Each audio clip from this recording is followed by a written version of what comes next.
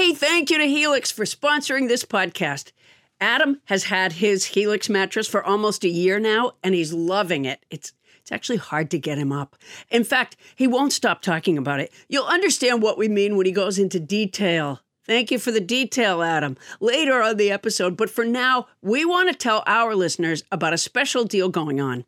Our Sleepy Time pal Helix is offering up to 30% off all mattress orders and, as if that's not enough, 2 free pillows for our listeners. Go to helixsleep.com/Paula. That's helixsleep.com/Paula. This is their best offer yet, and I'll bet it won't last long. With Helix, better sleep starts now.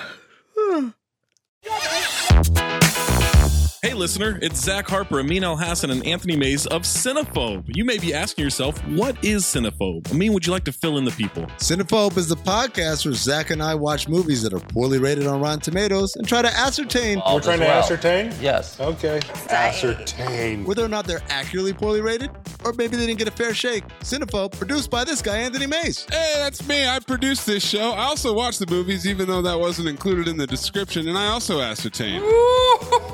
This month is... Whoa! Whoa. Oh, Maze, why do you say that? Supercharge it so that this promo can remain evergreen.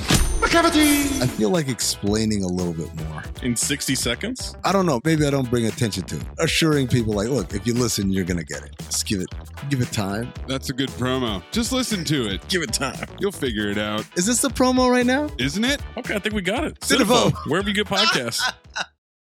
Is somebody drinking a shake? Bonnie? So crazy. You all are such a hoot. No, seriously, what is that noise? What noise? Okay, do you hear it now? No, just don't move ever again. That was Paula. No. Well, maybe it's one of us. We don't know at this point. We just assumed it's you because, you're a repeat offender, but it might not be you. Because because even when you get on the phone, it sounds like a junk collecting truck pulling up. Scarpins Avenue.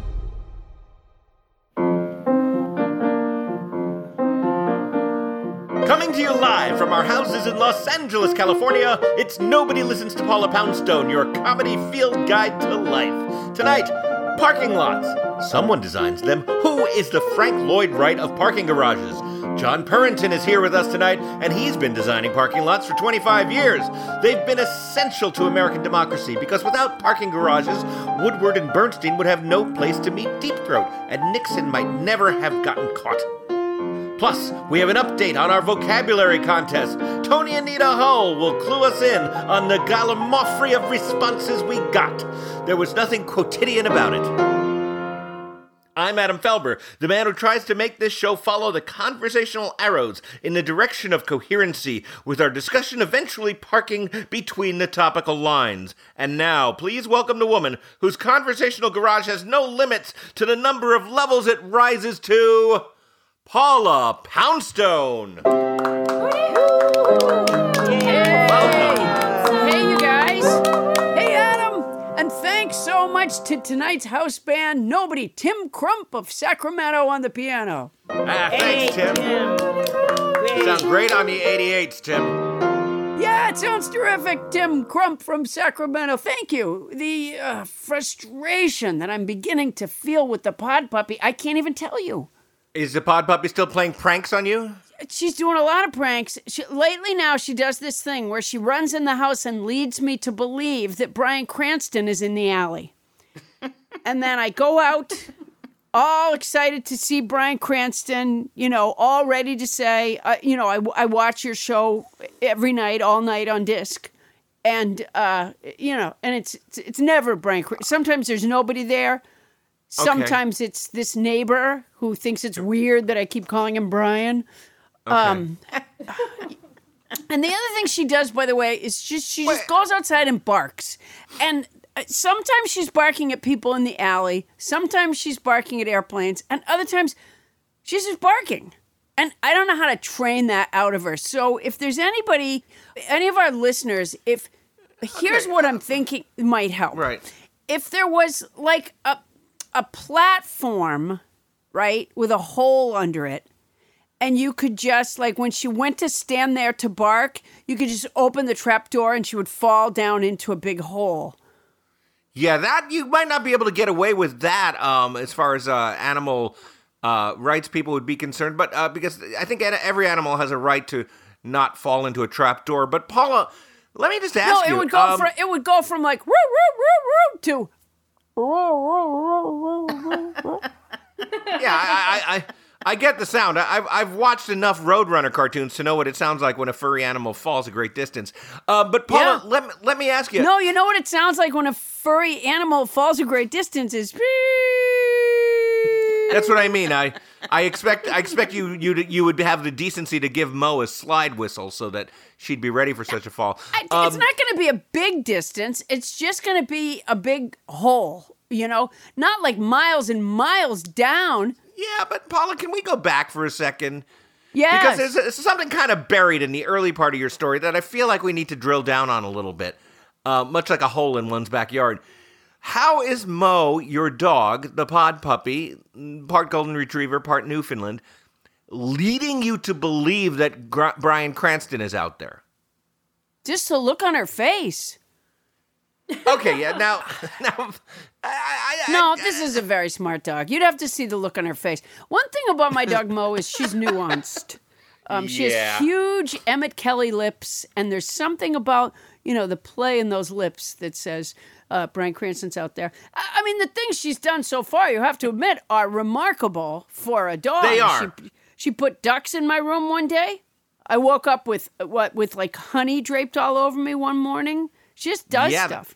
No, she's a prankster, all right. But yeah, she turned the treadmill on when I was recording, and then did it over and over again. She's a very clever dog. That's clever stuff. But I would avoid looking too deeply into her facial expressions if I were you.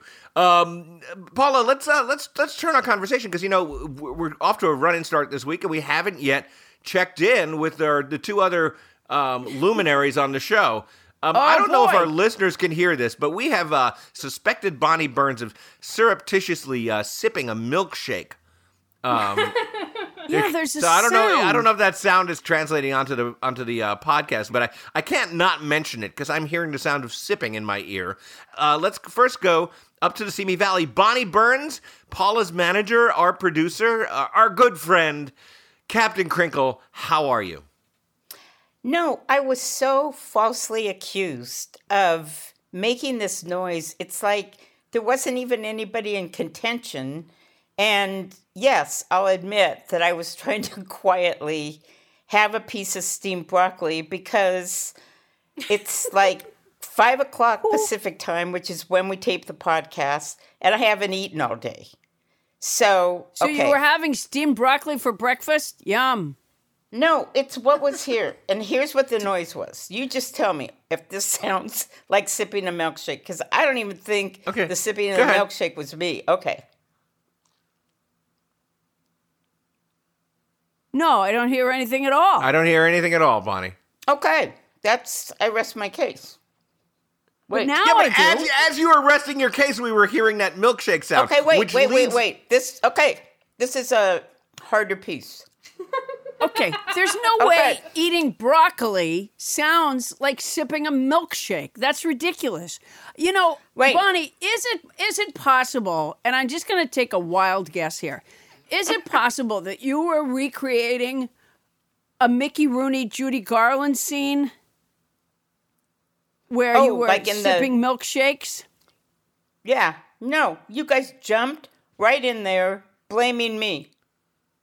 No, you make a lot of noise. That's the thing. It's not me. Okay, you know how when we used to go to the theater and they would make the announcement in the beginning, they would say, if you're going to open a hard candy, please take the wrapper off now before the show begins. Well, and a lot of times when Bonnie would go to the theater, they'd say, welcome to the theater. We hope you enjoy the show. If you're going to open a hard candy, please take the wrapper off now. And then a second would go by and they'd go, Bonnie. There's a reason for that. Okay. think it's Tony Let's get to time. the reason we... Tony time. No, we haven't even asked you what's new, Bonnie. Okay, but I think anything I say is anticlimactic to this. We got some laughs. I think we're done. You're putting on your producer hat and saying, stop talking to me. Well, I guess I'll buy that for now. Tony, just in case I'm wrong. Okay. Just in case I'm wrong. But I'm sure I was right. But I'll tell you, like today, I didn't go to bed till 4:30 because I was up late doing something connected to my job. But, okay, wait. So wait, Making a milkshake. Here we go. So, when you're on your stomach and you're working on your computer and you're propped up on your elbows, that gives you a really bad backache. Yeah. I can say this with certainty. I've never done that before in my life. Yeah, why would you do that? I'm tired of sitting up, so I thought I'd lay down. A lot of people lay down with their laptops, but they generally put it on their chests or their bellies, as opposed to lying on their stomachs, because that's absolutely a recipe for getting a backache, or even more likely a neck ache. Yeah. You know what I like to do? I like to put my laptop behind me on the chair and then twist around. It can be a little painful at first, but eventually, once you've displaced some vertebrae, it's fine. Yeah. You know what, Paula? I found that on hot days when I like to go outside in my backyard on the patio and put my laptop down and just kind of sit on the burning paving stones naked, I often end up really uncomfortable. Yeah, and that can leave a mark. That kind of. Oh, it does. It does. Yeah. Why do you think that is, Paula? I'm not certain, Adam. That we're gonna have to get a doctor on the show that we could interview and try to understand that. Yeah, I don't even know what to say. It's such a weird description of working. And I'm wondering if once you're to the point of laying on your stomach with propping yourself up on your elbows using a computer, I'm wondering if you're at your sharpest to even be doing the computer work, and that maybe you would get more done by sleeping for a little while and then returning to the work. It's just an idea. I couldn't agree with you more. All right, off to Studio City. Tony Anita Hull, how the hell are you? Hi. Bonnie's such a tough act to follow. Really? Yeah, she kind of is. First of all, I can hear you.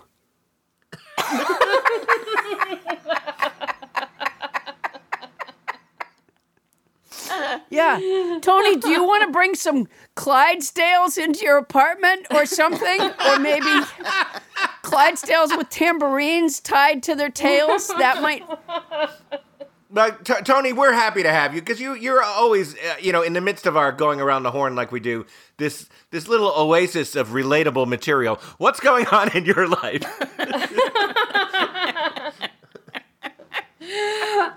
Well, I went back down to San Clemente to see my friend Maria. That was fun. Which is your code for visiting the Richard Nixon Library. Not true. I accidentally did almost drive into the fort down there, though, because I was looking for a Sonic, and there's one on the fort, but I didn't see that in the Google Maps. So I almost ended up on fort. What's down there? I can't remember. A fort of some sorts down there. There's a lot of forts down there. Fort Ord? Oh, like a military place? Fort Ord? I don't remember. I want to Google it, but I won't. Thank you. Okay. You're welcome. Never mind. Bonnie will do it. I'll Google it. Yeah, I knew it.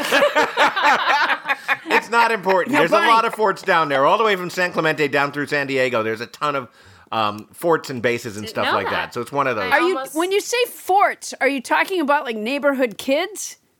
Did you go to that fort that's made of the blankets and the couch cushions? That's a great fort. I don't think that's what she's talking about. It's Camp Pendleton. Yes, Camp Is it Camp Pendleton? Not fort. There you go. It Thank was you Camp very much. Pendleton. Sorry, it wasn't a fort. My bad.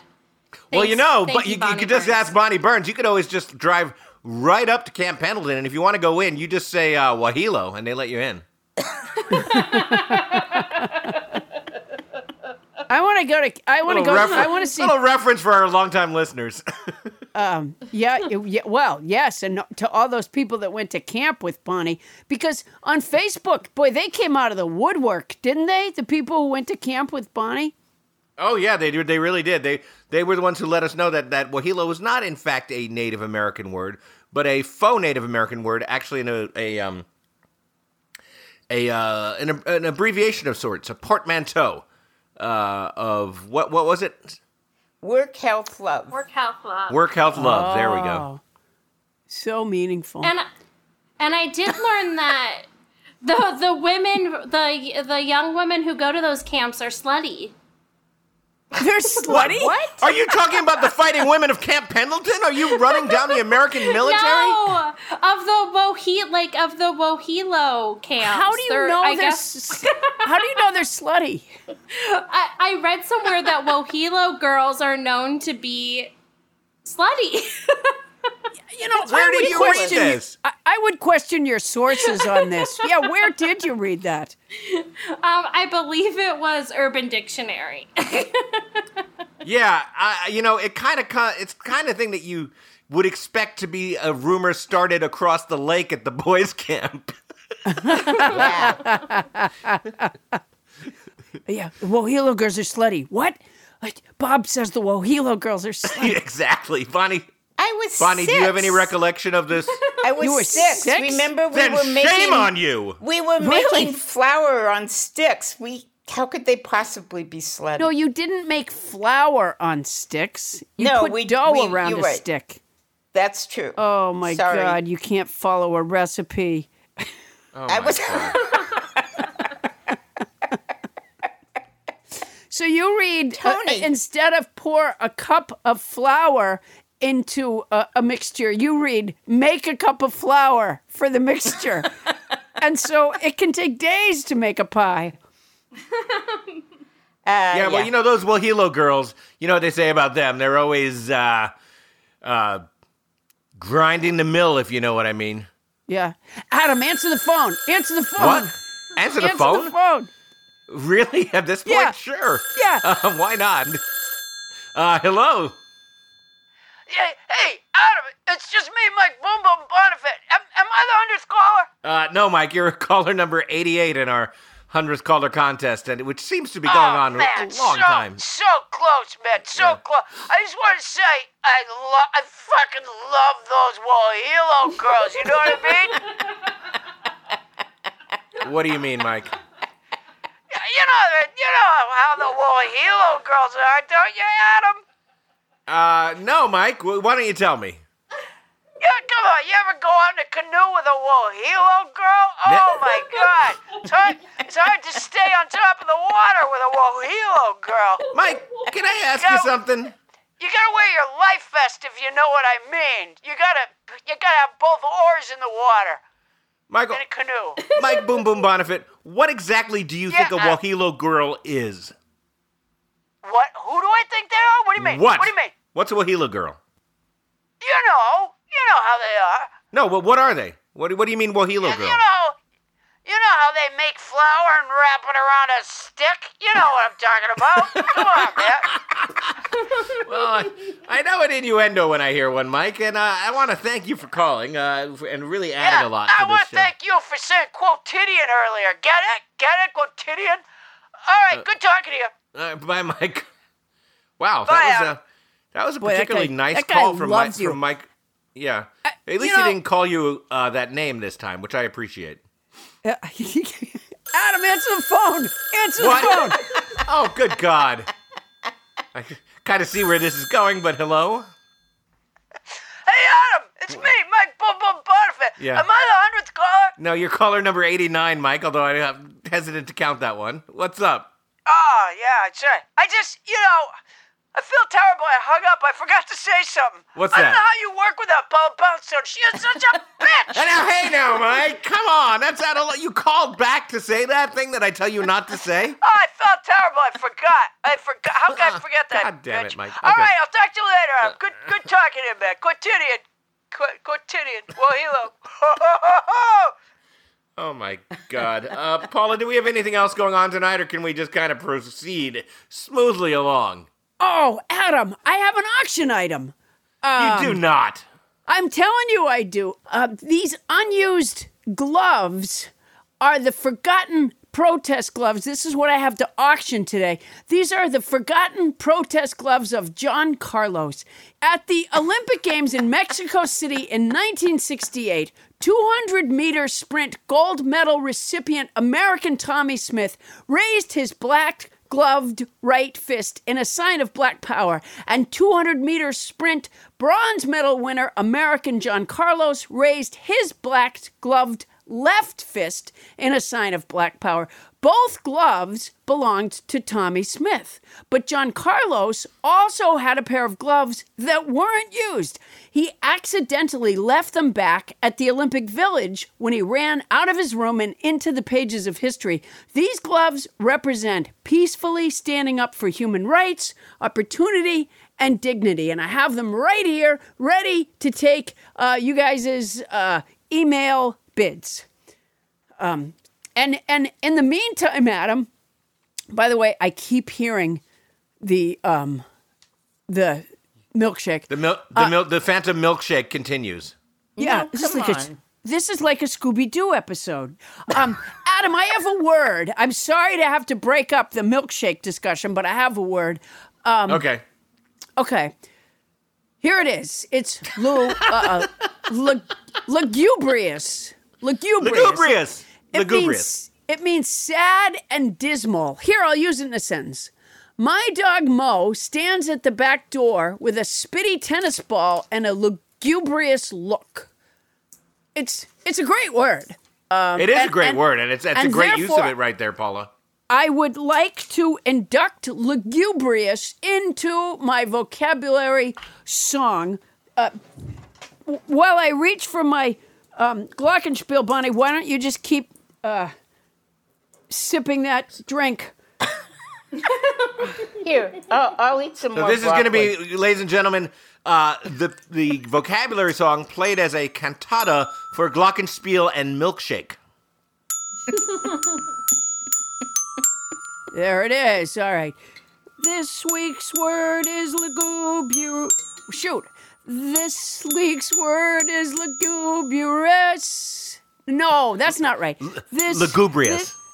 No, it's lugubrious. This week's word is lugubrious. I got it. It's an adjective that means dismal and sad, like when ducks poop on everything you had. Last week's word was pernicious. It's an adjective that means having a harmful effect, especially in a gradual or subtle way. I'm spending more time on the computer every day. The week before that, we had impunity. It's a noun that means freedom from punishment or from the harmful results of an action. He fell off the roof and didn't end up in traction. Going back before that, we had phlegmatic. It's an adjective that means unemotional and calm. Oh, look, I just drove a nail through my palm. And not long ago, we had quotidian. It's an adjective that means happening every day, daily, or ordinary, like a Mainer eating a blueberry. Let's never forget gallimaufry, which I pronounced wrong until nobody James Hyder corrected me. It's a noun that means confused jumbler medley of things. Hodgepodge, who's podge, hodgepodge. Adam doesn't think my song is replicable, but I do.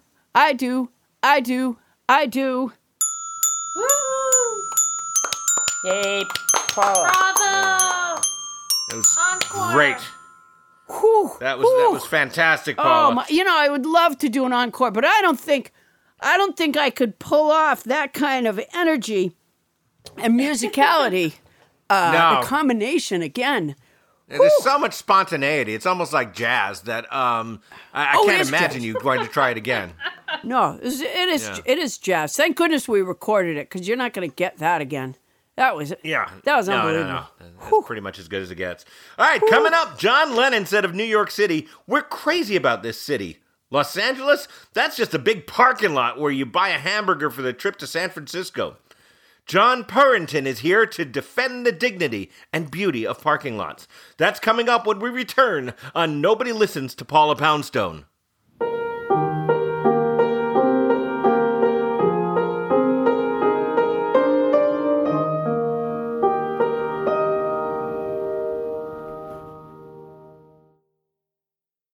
Hey, Paula, it's been almost a year now since I got my Helix mattress. And as you remember, there was some drama surrounding Helix mattresses. Because when Helix first sponsored us, Bonnie took the mattress. And she's been loving it. But finally, I got my chance to get a Helix mattress. And I sleep so well. I mean, the family bed is where we all gather. We watch movies in our room occasionally. And everybody just piles on it. And it's comfy. And yet, when one person hops on, the other half of the mattress doesn't fly up.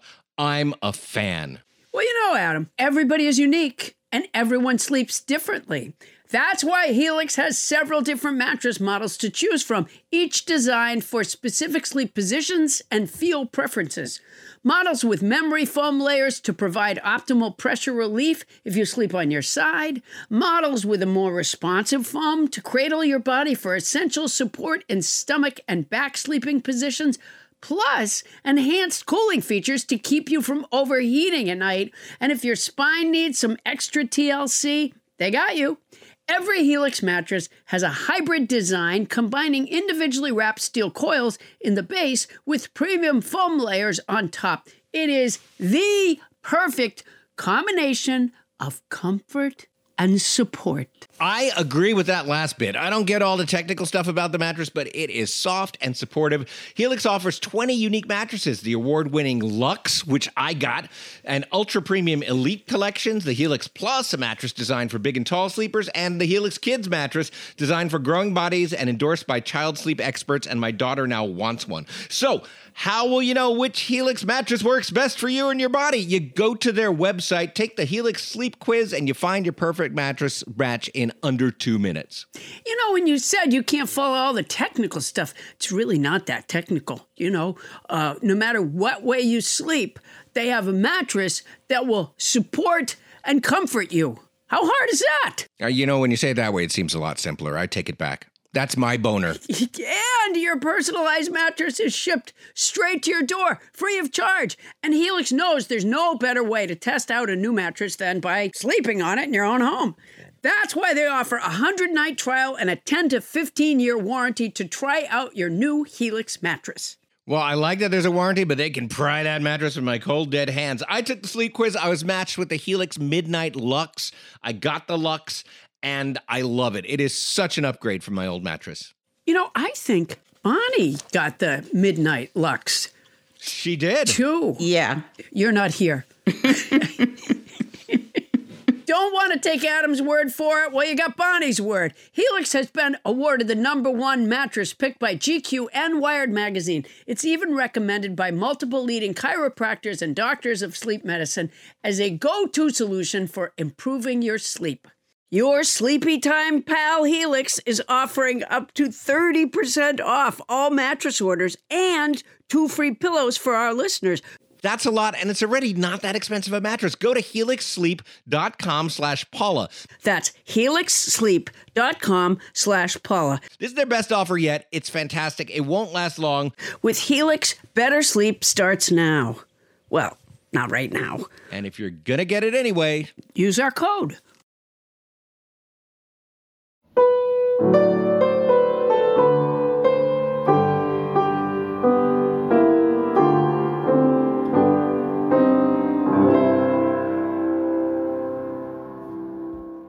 On this day in unremarkable history, Jack LaLanne said, "Oh."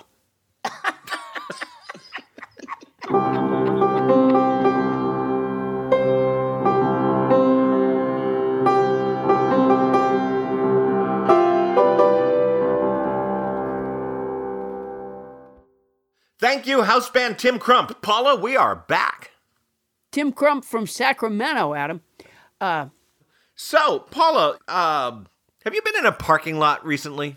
You know, I was. I was in a parking garage in Beverly Hills, and they had, you know, I've seen these before, but I never paid any attention, really. They had red and green lights to tell you if spaces were full, if there was a car in a space, there was a red light hanging over it. And if they were empty, it had a green light hanging over it. And I got to say, that is brilliant. It Super makes convenient. it, you know, because... Otherwise, I end up doing that thing where I do a sharp right and almost plow into a Mini Cooper. Oh yeah, I would say the parking spots are probably the leading cause of death of Mini Coopers. Yeah, just you don't see it there, you know, and you hang that, and you're so excited and you want to get to it before somebody else gets, and you just, you know, kaboom with the Mini Cooper. So I have to say, I noticed this improvement in something that seemed destined to always be awful. Well, you know, Paula, here's the thing. Somebody designed that feature and the whole parking lot itself, and tonight we're pleased to have a man who has spent 25 years designing parking lots. John Purrington is the president and CEO of Watry Design Incorporated, a specialized design firm that focuses on parking systems. John is a licensed engineer in 8 states, although he practices in 10, don't tell anybody, and is responsible for the design of over 150 parking projects. Currently the chair of NPA's Parking Consultants Council, John was a contributor to the latest edition of the Dimensions of Parking. Please welcome John Purrington. Thanks for joining us, John. My pleasure. I cannot wait to talk parking. All right. Boy, you don't hear that phrase often. Not really. All right. Now, John, why did you choose...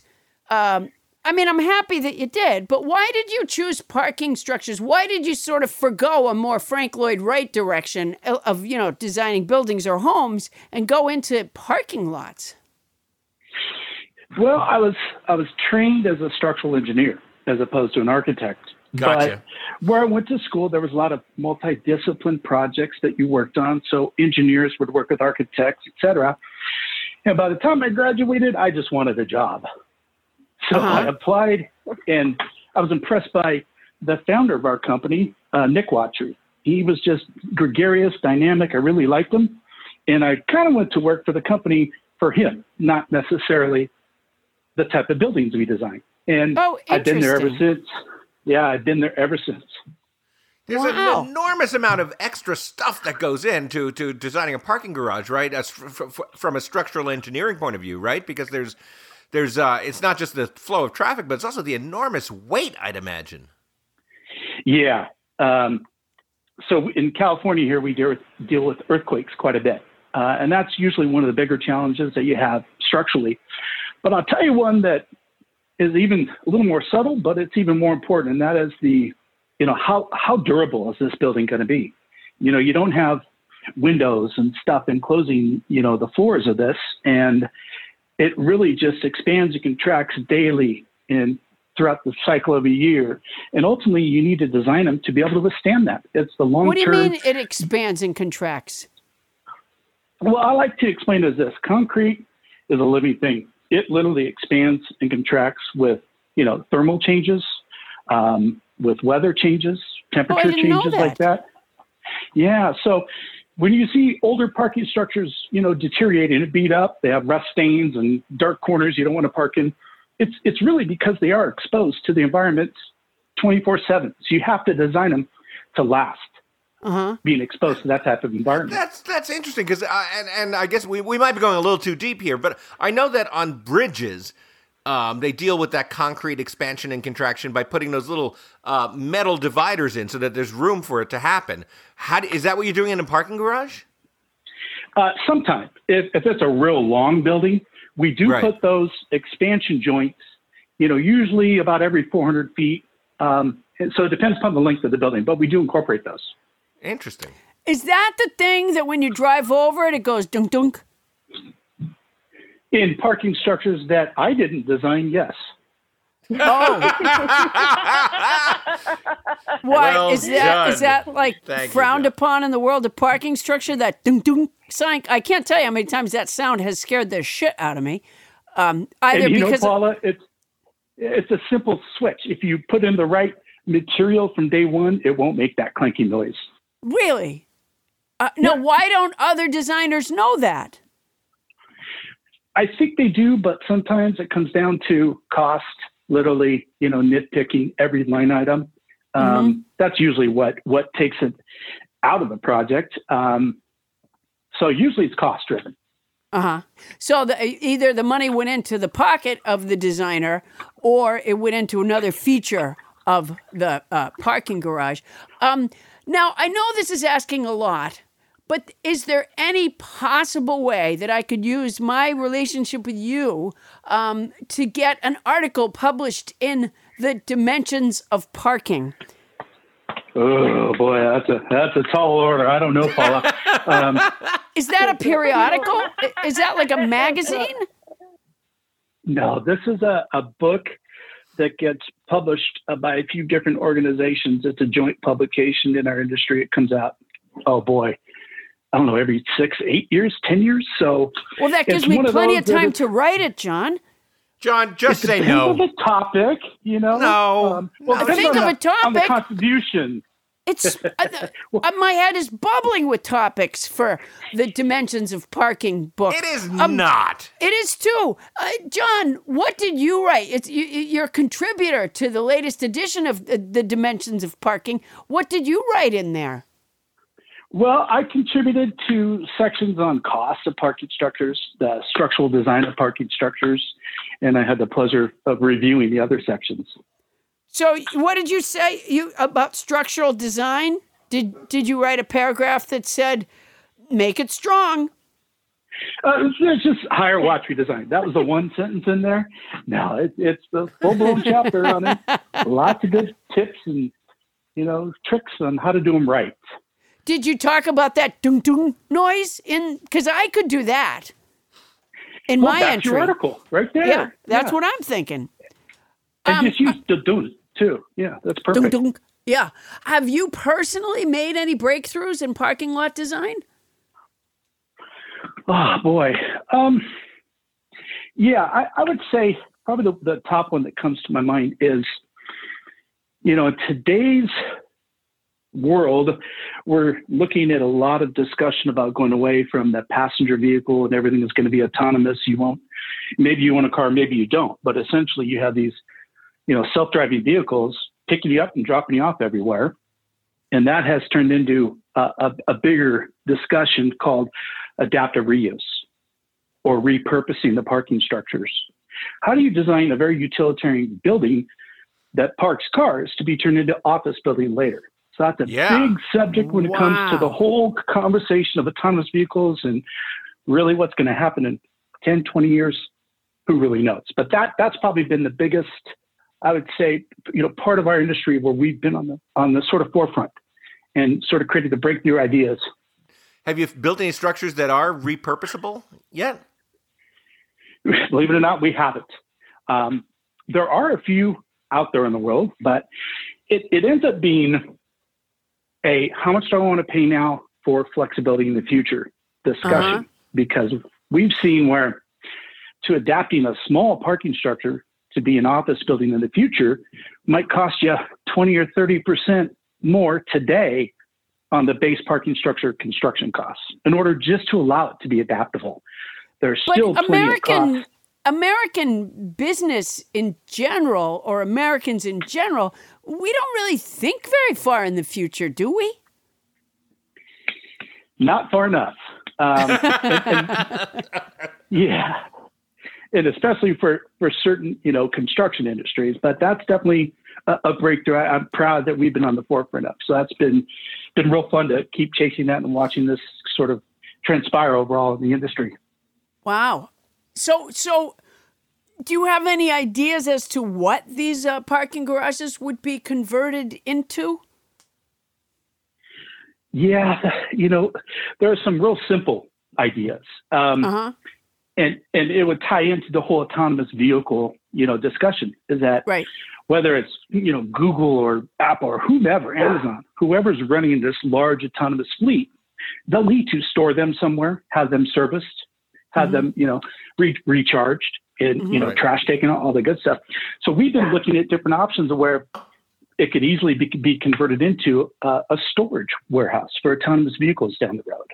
So you're thinking then, John, a person won't actually own that car. That Apple or one of these god-awful companies will own it, and you'll just be served by it. Like it'll just pull up, this self-driving car will drive you someplace, and then it will return to its lair in this storage place. Is that what you mean? Basically, yeah. I mean, there have been studies in San Francisco that, with the onslaught of Uber and Lyft, they've doubled vehicle traffic in the downtown San Francisco area. So if you imagine, 100,000 autonomous vehicles in the San Francisco Bay Area or 200,000 in LA, you don't want them on the streets all the time, just zipping around, taking up, basically mileage. So that was one of the ideas. We've seen talks about converting it to conference centers on the lowest floor, because you can get big open spaces, even office or commercial office buildings. So those are the different areas we've been testing and looking at to really see how well a parking garage would be converted in the future. All right. Here's an important question. Have you ever hit your side view mirror on those fucking poles in the parking garage? I have. And have you taken that experience with you into your designing of subsequent parking garages? Oh, every day. And it also depends upon, what you personally drive. That influences your, perspective on how well a garage is designed. I used to have a big old pickup. Well, now I've got a Mini Cooper. So I can park a lot quicker in my Mini Cooper because it's a lot more maneuverable. So you have to think about all the different cars and impacts that will affect just the normal operation. How many times have people smacked into the back of your Mini Cooper pulling into your parking space? 0, because we laid it out well, so it's all good. Because you have a big flag coming off the back of your Mini Cooper that says "I'm in here." Wow, are you good at parking, John? Oh no, those of us who design parking structures are the worst. We drive the wrong way on one-way drive aisles. We rarely park in one spot. We take up 2 because I'm always looking up. I'm looking at the building, not where I'm driving. So that's my problem I've got to deal with. That's excellent. Joni Mitchell said they paved paradise and put up a parking lot. But can a parking lot actually be a paradise? Stay tuned to find out.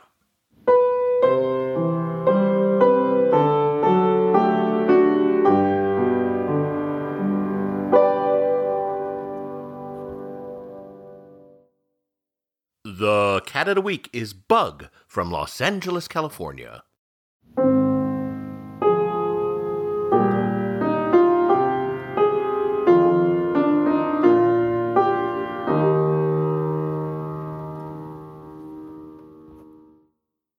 Hey, Paula. Every once in a while, we get a new advertiser that I get super excited about. And I have to say, just because of the circumstances of my life, right now, I'm really excited about our new advertiser, Quince, of Quince.com, the clothing provider. Not to be mistaken for Quince from Midsummer Night's Dream. And let me just say this, and maybe it's not important to an advertisement, but when I was in the 4th grade, our class put on a production of A Midsummer Night's Dream. Okay. And I played Peter Quince. There's the connection. One of the mechanicals. That's a great connection. Also, yes, has nothing to do with this, which is that Quince is an online clothing store. And as you know, Paula, I've lost a little weight lately. Oh, right. 75 pounds. Yeah. So I literally have no clothes that are in my size until I just ordered some stuff at Quince. And I figured, here's a chance for me to create a new look for myself. A whole new image. And how's it going? Not bad. I mean, the clothes are fantastic. I know that you ordered some too. What I got is the Comfort Stretch Traveler 5-pocket pants. And I got and I got the 100% European linen shirt, and it looks breezy and it fits beautifully. And these are premium pieces of clothing that are selling for $30 a piece or starting at $30 at quince.com. It's awesome.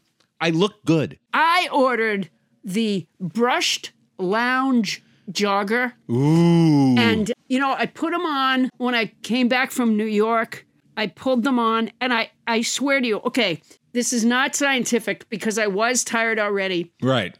But they were so soft and so comfortable that honestly, right as I got them up to my waist, I think my eyes closed. They're it's a softness. It's a kind of softness that I don't think I've ever experienced in a garment, honestly. My drawstring European linen trousers are a little bit like that too. Like so comfortable that I just want to hang out with myself. Sure. Yeah. Yeah. And they're European. Keep that in mind. European. They are so European. And you can get those kind of, you can get washable silk tops. You can get 14 karat gold jewelry and like all these accessories. Quince sells a lineup of timeless pieces that keep their customers looking effortlessly chic year after year. I'm not certain that I look chic, but certainly if I did, it's not going to take a lot of effort. I now look chic and I feel pretty great. And Quince only works with factories that use safe, ethical, and responsible manufacturing practices and premium fabric. It's all good as far as I can see. Is it my imagination or did they cut out the middleman? They cut out the middleman, Paula Poundstone. I love it when they cut out the middleman. That's the thing. They cut out the middleman. That's fantastic. So be like me and Paula. Get warm weather ready with Quince. Go to quince.com/nobody for free shipping on your order and 365-day returns. That's QUINCE.com/nobody to get free shipping and 365-day returns. Quince.com/nobody. And honestly, I look fantastic. Paula, you won't be able to keep your hands off me. Oh, I can't wait. And don't think that if you had to return something, don't think you're sending it to a middleman because they cut out the middleman. They cut out the middleman. That's quince.com/nobody. And if you're going to do it anyway, use our code.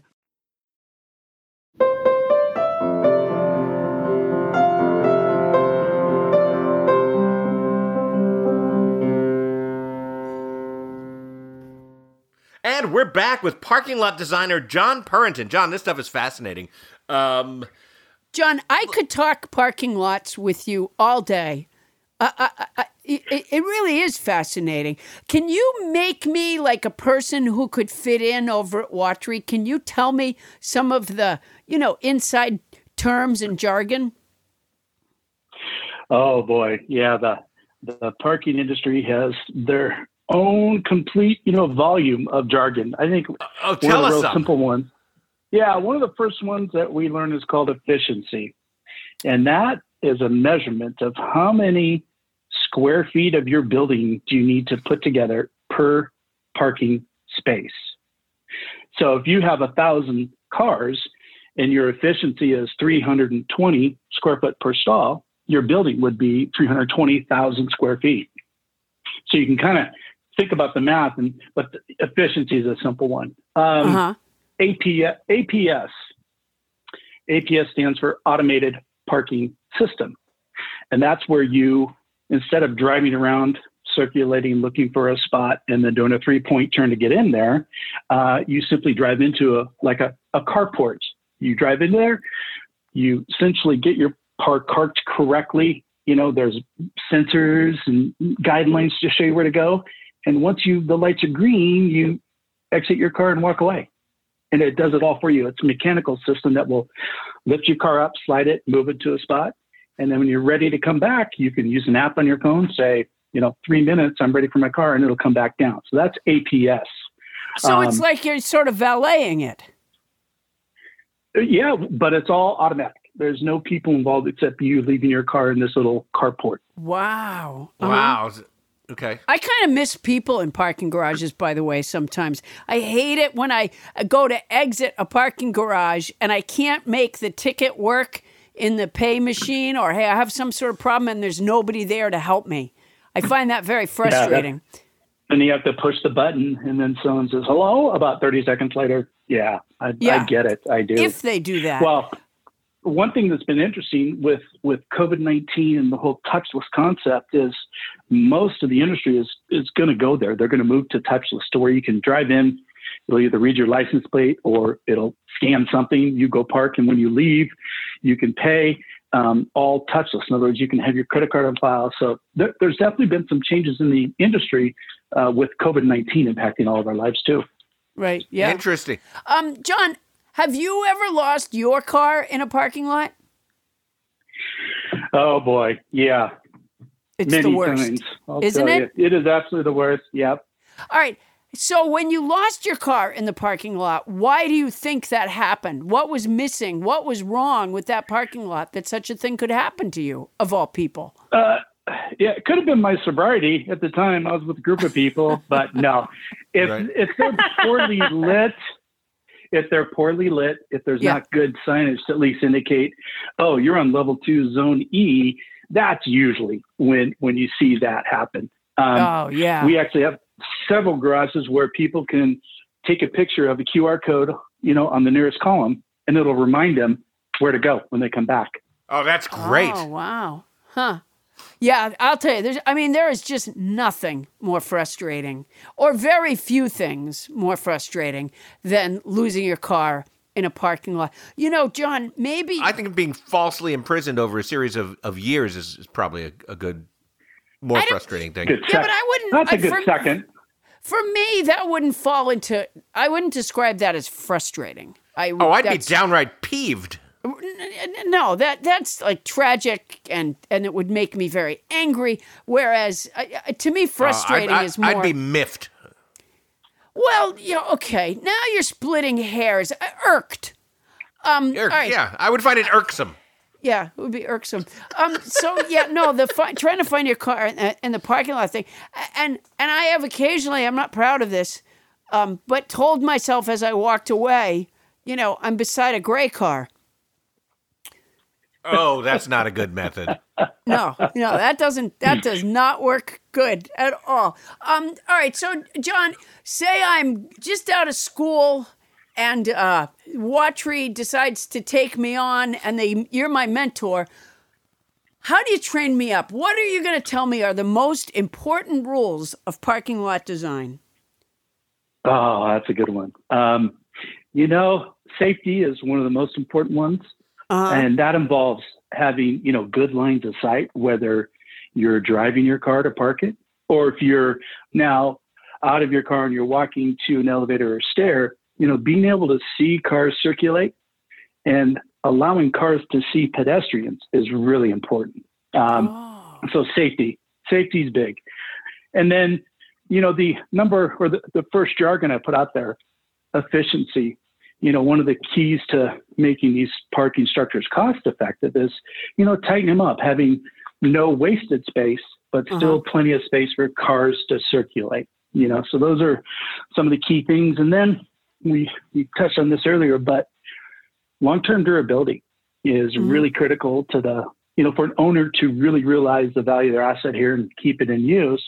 It's a key part of it as well. So safety, just functionality, lines of sight, and long-term durability are probably some of the key important rules. Because if you do lose your car in the parking lot and you can't find it for years, you don't want the parking lot to collapse before you finally make that clicking sound with your keys and hear your car call back to you plaintively. You paid good money for that car. Heck no, you want that garage to last. Now, John, we quoted the Joni Mitchell classic, They Paved Paradise and Put Up a Parking Lot. But you were telling us during the break that there are ways that parking lots can be designed now where they're not necessarily unsightly or even sightly at all. You want to talk about that for a second? I'd love to, yeah. And that really involves underground parking structures. We've done a lot of them. And essentially, on top of this parking structure that you enter and just simply go down below grade, we've seen, playing fields, rec fields. As a matter of fact, we've done 2 of these below grade structures for Stanford University alone. And it's all about, maintaining and preserving that open space on their campus. But, when you go below grade with all your parking, you got to make sure that it's well lit. The walls are painted a light color and you don't have dark, dingy corners because that makes people feel unsafe. So it's a little bit different art to it, but we're seeing that a lot with, institutions that want to preserve their open space. That's really the biggest reason for it. So Are there places where there's the parking and then there's a use for the building and then more parking? Yeah. Actually, that's a really cool subject. We call them mixed use parking structures. And we've done them with just about every, stores, retail. As a matter of fact, about 10 years ago, we did one for a medical center. And they were busting at the seams. They needed room for parking, but also they needed room for a surgery center. So we actually designed the first 2 floors to be hospital service. In other words, the first floor was parking above? Yeah, we had 6 levels of parking go above it. So we had to be real careful looking at vibrations and movement of the building and how it would affect the surgery center. And you don't have to do that on every project, but this one turned out real cool. Sorry about your nose, Miss Johnson. A truck came by and parked. Yeah, exactly. That was the medical center that used to have the zigzag stitching on people's plastic surgery. I remember that place. Yeah. A lot of people thought that was like an intentional design feature of the stitching, but it turned out it's because cars were driving in and going thunk thunk right during the surgery. Huh. Oh boy. You may have something there, Paula. You may have something there. And the thing is, you do get to a point sometimes when you're looking for a space that I do anyways, where I become less and less safe in my driving as I go along because I'm so frustrated that I start to think, what do I care if I get hit by a car? What do I care? I can't find a parking space. Have you ever reached that? Well, I'll share with you. So I was doing research for an article I did last year, and it was about the human condition. Was it an article in that book? No, it wasn't. I thought you were just rubbing my face in it. She's now, John. Fixated on it now. She gets obsessive. Well, I'll give you clip notes here. It was basically that they were doing a study of people when they're in a parking spot and then they back out and leave. Okay, they did an average of, it takes 90 seconds, whatever, for the normal person. But when somebody's waiting for them, it takes another 30 seconds because people get defensive. They get territorial. Think about it. It changed your whole kind of perception and your attitude. So there is something about a parking lot, a psychology. There really is. So if you can make it a nicer, more amenable space, it hopefully reduces that anxiety. Yeah. So people get in there and other people are waiting for them to pull out and they're like, no, I'm going to make a phone call. Yeah. I'm going to, I'm going to check my to-do list. I'm going to take a little time. Yep. This is my parking space. Yep. And guess what? If they honk at you, you'll stay another 30 seconds because now you're really mad. Yeah. Yes, they will. Yeah. Yes, they will. Yeah. Well, John Purrington, thanks to you, we've learned a lot about how to design a great parking lot. I'm ready to do one myself. But now we're going to take that information and we're going to run it through the old Pounce-tonator and see what it spits out. Paula? Tim Crump, it's me, Paula. This is sounding fantastic, by the way. Thank you so much. If I can get a little background music, I'm going to tell you what I learned about parking garages. The hardest thing about designing a parking garage is that you have to build it to last through a time when we won't need parking garages. So with every design, the designer has to ask themselves, this is great for parking cars, but can it work as a ball pit or a whorehouse? Wahilo! Parking lot designers have to think about the future. And it's a future, frankly, I want no part of. When we won't even have our own cars. We'll just get dropped off and picked up by self-driving cars owned by Jeff Bezos. And you really won't go out to eat so much as a drone will drop a single-use plastic bag full of probiotic beverages through the self-driving car's open sunroof. And if you want to stay out an hour later, you have to call Jeff Bezos and say, Mr. Bezos, can't I stay out a little bit later? And if you keep the self-driving car waiting, it takes you over to a darkened corner of a parking garage and rolls over you a couple of times. The modern parking garage may end up as a clubhouse for off-duty self-driving cars, where they drink and compare war stories. Cooper, looks like you got your rear end smashed in. Yeah, a fucking Subaru plowed into me. I don't know how it didn't see me. I was yelling, reserved, reserved, reserved, as loud as I could, and it still just plowed into me. Love, huh? It's what makes a Subaru a Subaru. He is the president and CEO of Watchery Design Incorporated and has designed parking lots for 25 years. John Purrington, thank you so much for stopping by our show and parking here for a while. Oh, John, you were wonderful. Thank you so much. It's been my pleasure. You guys have both had a lot of fun and surprisingly interested in parking. Oh, who's not interested in parking? We all are stuck doing it all the time. Thank you so Very much. true. Thank you. Bye-bye. Coming up, we have an update on our vocabulary contest. Tony Anita Hull, our very own Tony Anita Hull, is here to make the exciting announcement. That's coming up right after this.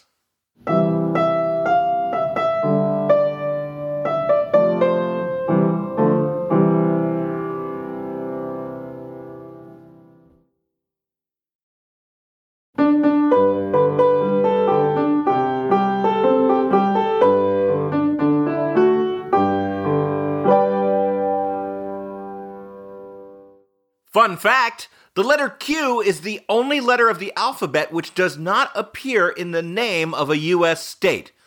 At least, not since they renamed Oklahoma.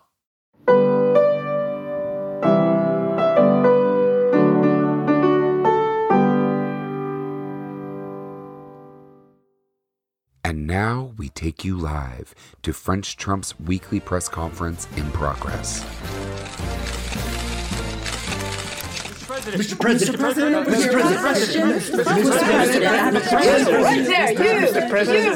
Sir, you.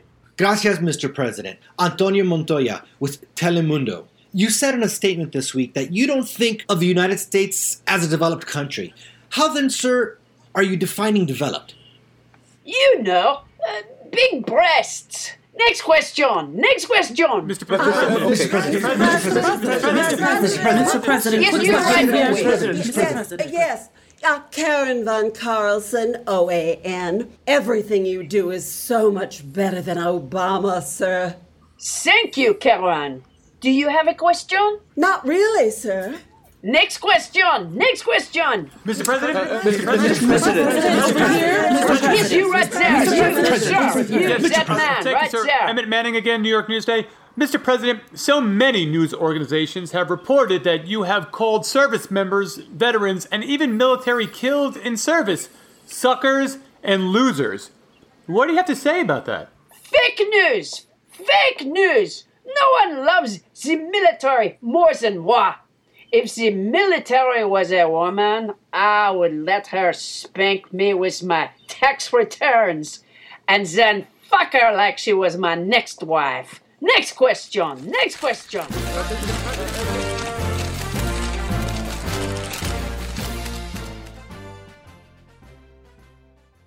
And we're back. French Trump has his own mini podcast, the French Trump Weekly Press Conference. You can find it, well, at the same place you're listening to us. Oh, Adam, we just got an email bid from Mark Zuckerberg with a $500 bid. Boy, you'd think he'd have enough to keep him busy taking down misinformation posted on Facebook by the White House. But I guess he recognized the value of these forgotten gloves.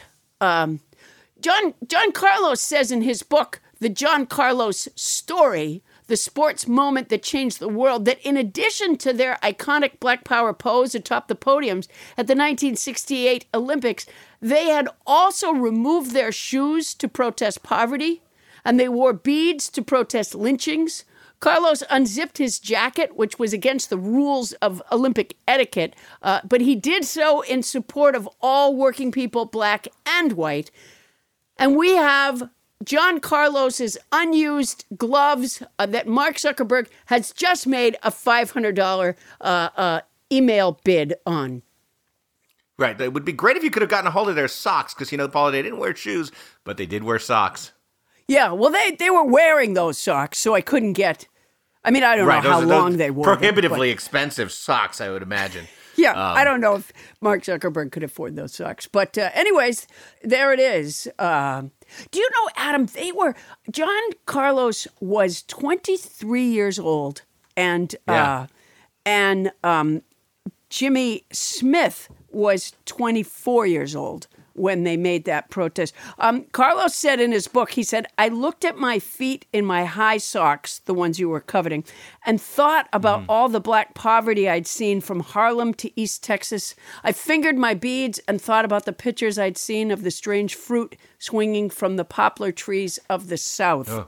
These gloves represent something very, very important. And we have them for auction here. Mark Zuckerberg has made a $500 bid, so it's in play, ladies and gentlemen. Yeah, it was a different era, too. I mean, it was an era where civil rights problems were so extreme that athletes felt compelled during ceremonies around surrounding sporting events to stage some sort of a silent protest. Yeah, can you even imagine that taking place now? It was a different time. Anyway, Paula, moving on, as I hope you will remember, and everybody else will, on episode 109, we did something really unique and fantastic. We presented a vocabulary word contest. What we did is, if the listener could find all of our weekly vocabulary words that you're familiar with from the vocabulary song that we had cleverly embedded in the episode, then they would receive a Zoom call with me and Paula and up to 100 of the winner's friends. And, you know, I have to confess that the contest challenge was a lot harder than we thought it would be. When we planned it, we didn't start episode 109 with a plan of how many words we would use. We just announced the contest, and then all four of us, Tony, Bonnie, me, Adam, just had at it. And those words began to mount. So our producer and earthquake and cruise survivor, Tony Anita Hull, has been in charge of vetting the listeners' submissions. And yes, and we should mention future cruise non-survivor, possibly, we're hearing. But Tony Anita Hull, can you step up to the microphone? Because I understand that you have an important and exciting announcement about our vocabulary contest. Tony Anita Hull, what's the announcement? Yay, Tony. Oh, thank you. So people have gotten so close, but there's still no winner to our vocabulary contest. None? What an announcement! There is no winner. Oh my God, I was on the edge of my seat. Me too. The drum roll was happening, and wow. Whoa. No winner, huh? Yep. Now, no winner, so... People have gotten really close, though, right, Tony? 109. Really close, like just missed one. And you can only submit once. So if you haven't submitted, go back and listen to episode 109 and find those words. The contest, you could be the winner. To review, name all the words, all the vocabulary song words that we use within the episode. Name them all, and you and 100 friends can be on Zoom with me and Paula. That's pretty exciting, and apparently it hasn't happened yet. So that's episode 109. All right, now, I don't want to it wouldn't be fair for me to give clues now because of the people who already submitted, but I'm just going to break all, I'm just going to do a taboo thing here and say brainrection is not one of the vocabulary words. There. Yes, brainrection is both not one of the vocabulary words, nor do I think it's used in the show in 109. So it's not much of a hint. But, I don't want people writing it down thinking, I know a word, brainrection. Right. We're hoping to get that into the dictionary. But it's not yet. Brainrection, which is when, all of your energy shoots into your brain for a particular function, and then afterwards you're just spent. That's what a brainrection is. Your brain becomes excited by something. Yeah, exactly. And then, and then you got nothing. So, future winner, we are looking forward to meeting you and your friends via Zoom. And if you don't have 100 friends, that's okay. But you know what, Paula? While we're on the subject, we are going to be hosting a Zoom for 100 of our eventual contest winners' closest friends. But what about the other listeners? Where can they go to find that kind of unbridled joy? Oh, I've got joy, Adam. For example, not to mention nobody listens to Paula Poundstone. That's a bucket of joy right there. But I've also launched a show called Nobody Asked You, starring Paula Poundstone. It's a little pup tent of a game show to help people get away from the cramped headspace of 2020. Each week, 2 contestants earn points for what they know about each other. You can find it on YouTube and our social networks, or join us around the old Facebook campfire. And to lift your cat's spirits, try my handcrafted pussy pillows, 4.5 by 5-inch pillows stuffed with catnip, which I will autograph to the cat or cats of your choice. They're available at my store at paulapoundstone.com. Wait a minute, Adam. We just got an emailed bid of $550 from Christine Cox, the woman who has made those amazing Perry Mason videos on our Nobody Listens to Paula Poundstone Facebook page. I'll be honest, I'm not supposed to play favorites, but I'm glad these historic gloves are not going to Mark Zuckerberg. Thank you, Christine. Yeah, thank you, Christine. So the gloves that we're auctioning off right now were back in John Carlos's room during his historic protest at the 1968 Olympics. Keep in mind that in 1968, we were in the midst of the Vietnam War protests. We were in the wake of the assassinations of Martin Luther King and Robert F. Kennedy. And on television, we watched Chicago police beat demonstrators at the Democratic National Convention. Yet Carlos and his co-hero, Jimmy Smith, were not treated as heroes at the time. They carried a message that many Americans did not want to hear. They were booed, suspended from the track team, and vilified in the press. They even received death threats for their peaceful protest. So I want to thank Christine Cox for bidding $550 on these beautiful and historic. Wait a minute! Oh my God! There's another bid. Oh wow! It's also from a nobody. George Ellsworth is kicking the dust of triple-digit email bids off his shoes. He has bid $1,500 for these unused gloves of Olympian and civil rights activist John Carlos. Thank you, George Ellsworth. That's cool. So I mentioned that the pussy pillows are available at my store at paulapoundstone.com. If you have not packed in enough Paula Poundstone, you can go to cameo.com/PaulaP33 and I will deliver a video message to whoever you want. I'll tell your fiance that postponing your wedding for safety will just make it sweeter. Or I'll tell Melania that you don't feel sorry for her because she's in it up to her elbows. That's cameo.com/PaulaP33. And Paula, I have some exciting news. As you know, I've been doing that Starburns Sunday Sports simulcast with my good friend Jeff Cesario, host of the Play with Pain Starburns podcast.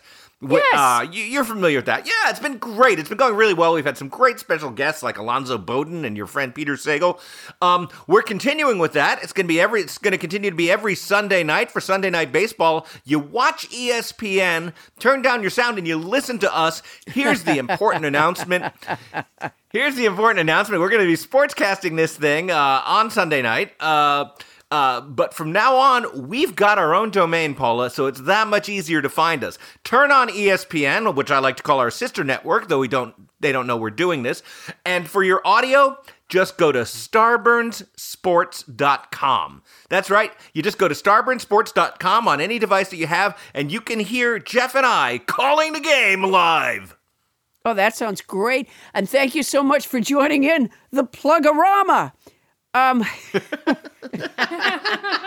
plugs. Adam and Paula's Plugorama. And this is all in anticipation in October. First week of October, it'll be Paula and Adam's All Plug Show. So don't miss that. Oh my gosh, wait a minute. I can't believe it. We just got a $1,550 email bid for John Carlos's unused gloves from Dan Cassidy. Dan Cassidy. Do you know who this guy is? I do not. He left a review of our show that said we do the same jokes over and over. He said it's like deja vu, but less exciting. And this guy, Dan Cassidy, is bidding on track star and activist John Carlos's gloves. Well, it's obviously not to support our show. Mr. Cassidy obviously values this reminder of the courage of John Carlos and Jimmy Smith. So thank you so much, Dan Cassidy.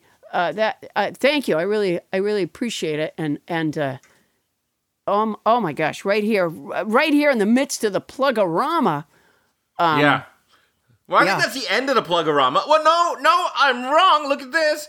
You can find me, and if we want to hear from you, nobody's out there. And if you want to enter our theme song contest, which is fun, and you can make a theme song and win a prize, send us a succinct show description or just drop us a line. Send it to us at nobodylistenstopaulapoundstone@gmail.com. Once again, that's nobodylistenstopaulapoundstone@gmail.com. Take it away, Plug and Paula. Ah, shit, Adam.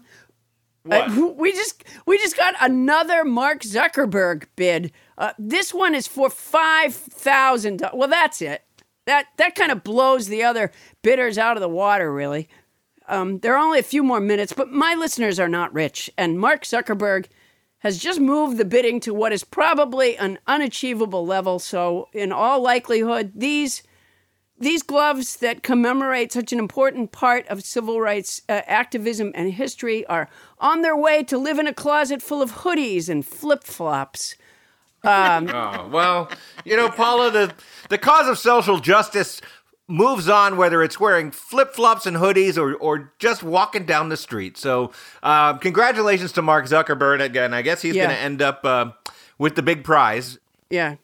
All right, look at part of the Plug-a-rama. You can find me and Adam on Instagram, Facebook, and Twitter. We're all over the place. And check out our Facebook page at Nobody Listens to Paula Poundstone.